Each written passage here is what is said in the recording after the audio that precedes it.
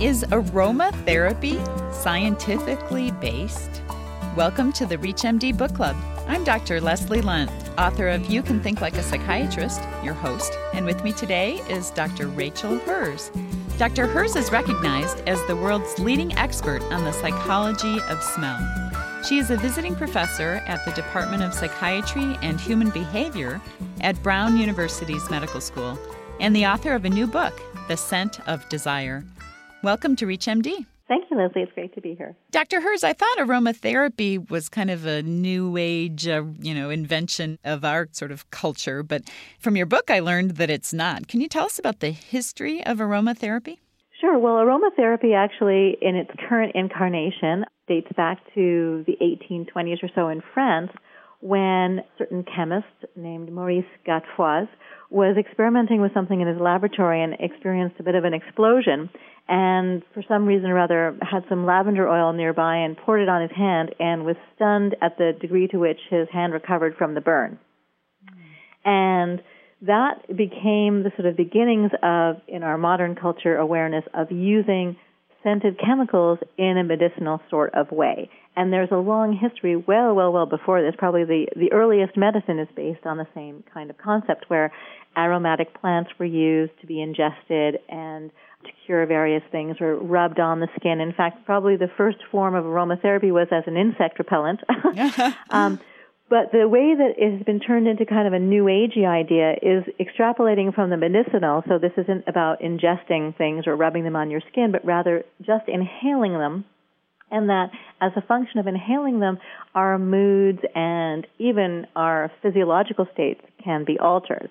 Now, from the basic sort of aromatherapy level, there's a lot of, I would say, erroneous information out there. I mean, if you look at an aromatherapy textbook, you can see any given aromatic plant can do anything from, curing toothache to making you sleep better, and some of them even have contrary effects. I think juniper oil is said to be both a sedative and an aphrodisiac. So you can see that there's a lot of sort of spectrum of the claims that are given to certain specific aromatic plants. But the idea that specific aromas can have influences on our mood and, by extrapolation, feelings of well-being, and also by secondary connection, our own physiology, is in fact scientifically founded through the level of this association that I started to talk about before, in that as a function of how we have learned the meaning of a particular chemical, and because our sense of smell is so immediately connected to our experience of emotion, the first thing that happens when we smell something, if we already have an association to it, is we feel something. So let's say there's a smell that you find extremely energizing. Let's just say it's peppermint, because that's certainly one that in our culture we have learned in that way. And when you smell peppermint, you feel energized. So it's sort of almost an immediate feeling that you get from smelling it. Well, if you had never smelled peppermint before, and if you had never learned it, I mean, wintergreen is a mint, so it's certainly within that same family. And if you had learned it in a very different way, it would have a very different meaning to you. It would not have the kind of mood effect that it could have. And in our culture, the mood effect is positive and energizing, and therefore you feel positive and energized. And because our physiology is directly connected to our mind, I don't need to tell you how mental states affect our physiological functioning. You can see heightened heart rate, increased galvanic skin responses, increased breathing rates, et cetera, as a function of feeling, let's say, energized and invigorated. So when experiments have looked at the effects of particular chemicals that are aromatic on mood and physiology, what they're tracking is the association of a particular smell to a type of a mood state, and then the secondary sequelae of that from a physiological perspective. But the key here is that it's association. It is not pharmacology. So smells are not drugs. They will not have automatic effects on an individual without there being a prior history to it. And if you are an individual who, for whatever reasons, doesn't have the association that most other people in the culture do, or you don't come from that culture, then the predicted response would not be there. Makes sense. And just as you were speaking about wintergreen, my association to wintergreen is Howard Johnson's. Because when I was a kid, we used to go on car trips and stay at Howard Johnson's, and I had the best wintergreen mints. Really? So when I smell wintergreen, I think of vacation and summer and, great stuff. So interesting how we all have our own personal stories with that. Well, bringing up personal stories is a great illustration for me to be able to tell you about a story of a woman I once met who told me that she hated the smell of roses because the first time she ever smelled rose was at her mother's funeral. So this ties in so well with how our own individual experience, though it may not be the same as the culture, is going to dictate how we respond to a given scent. So there's a lot of individuality when it comes to smell, and certainly a huge amount of cultural differences, which are probably best seen in cuisine. If you've just joined us, you're listening to ReachMD XM 157, the channel for medical professionals.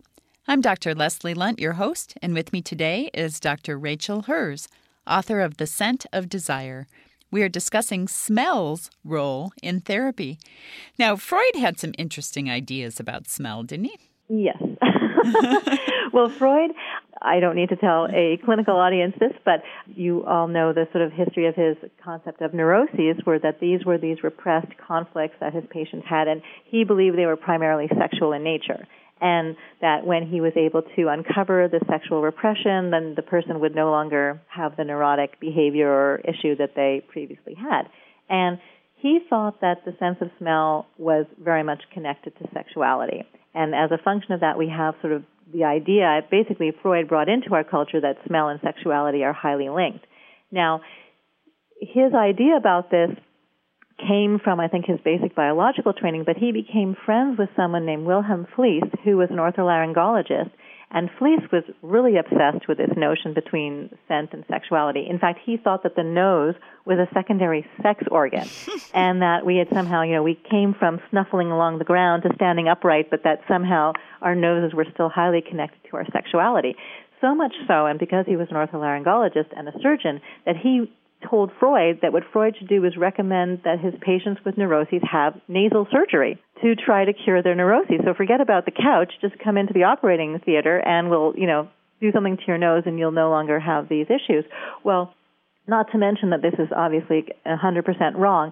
Fliess conducted one such surgery on a woman named Emma Eckstein, who basically, if we were to look at her symptoms today, had PMS, and removed her turbinate bones, which are the bones that give our nose their structure, and so basically destroyed her nose entirely. And also, because he botched up this operation so badly, a second surgeon had to be called in because he ended up leaving some gauze in there and doing sorts of other things. And when the second surgeon came in and removed the gauze, she almost bled to death. And then she developed this severe infection and almost died as a function of that. And in the end, she survived and was okay, but she was left permanently disfigured and anosmic. So this was obviously, the very worst outcome possible from the belief that the nose and neuroses are in any way linked. Freud stopped considering this to be a mode of treatment for his patients at that point, but he actually still remained friends with Fliess until much, much later when there were some accusations about plagiarism, and that's when he severed his relationship. But Freud backed away from the nasal surgery after this disastrous experience. In your book, you also talk about how certain companies, especially in Japan, have tried to use scent as a way to improve workers' productivity. Right. Now, this is connected again to the aromatherapy idea that certain aromas are going to enhance invigoration, mental clarity, and so forth. And companies in Japan have tried to use certain aromas, particularly that are relevant for their culture, to improve concentration, performance, and so on. The problem with using this, and they have worked temporarily, and the thing is that there's two issues. One is, if you came into work one day and you work in an assembly line in a factory and suddenly you came in one day and everything had been painted and there were new lights and new furniture, you'd feel happy and more motivated to work because things had been changed, they'd sort of been improved, as it were. But shortly thereafter, the new improvement is the old thing, and so you're not going to be as interested in it anymore. It's going to have less of an effect on productivity from that level. So at one level, pumping in aromas was seen as a kind of a positive gesture and improving the general environment from just an experiential level, so it had a motivating influence at that level alone. Now, in addition to the fact that once it's done, it becomes less novel and less interesting, our olfactory system also, unfortunately, adapts to odors that they're constantly exposed to very quickly. So after about 20 minutes of being in the factory with this scent of, let's say, lemon in the air, you are no longer going to be able to perceive the lemon scent. You can walk out of the factory for a few minutes and walk back in, and then you'll be able to smell the lemon again. And what's happening in this particular case is actually your receptors are saturated with chemical, and the receptors on the cell surface go inside the cell itself. So there's literally no receptors on the surface, so there's no means of actually detecting the scent. And then after a while of the recycling of that receptor, you will then get the receptor on the surface again. But you need to go out of the smell environment for that to happen, because our sense of smell is basically a change detector. Something new, detect. It becomes old relatively quickly, no need to detect anymore. But something very interesting happens also when we're exposed to chemicals for long stretches of time, like in our home or in our work environments. And in this case, what happens is that you can't leave for 5 minutes and walk back in and be able to smell it again. You have to go away from it for at least 2 weeks before you can smell it again. This is why people often notice that when they go away for vacation and come back to their house, they think their house smells funny. Well, their house always smelled like that. They just couldn't smell it before because they had become habituated to it. And we don't really understand from a physiological perspective how habituation is working, because the receptor alone, it should be recycling and you should be able to smell it. So why is it that we can't smell a smell that we've just walked out of for 5 minutes, and because we've been around it for so long? And one of the explanations is potentially because we're around it so long, it actually is capable of getting into our bloodstream, and we're getting sort of constant adaptation because the chemical is in our bloodstream and then affecting our olfactory receptors in this way.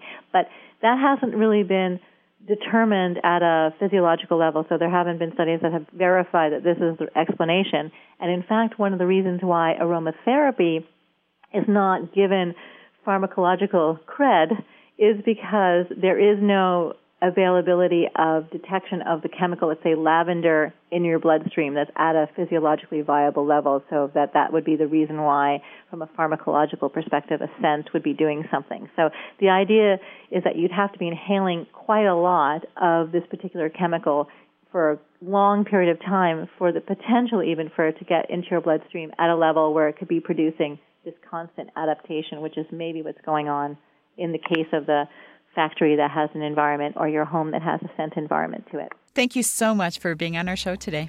Thank you, Leslie. We've been discussing therapy and smell with our guest, Dr. Rachel Herz, the author of The Scent of Desire. I'm Dr. Leslie Lunt. You've been listening to the ReachMD Book Club on ReachMD XM 157, the channel for medical professionals. We welcome your questions and comments, so please visit us at reachmd.com. Our new on-demand and podcast features will allow you to access our entire program library. Thank you for listening.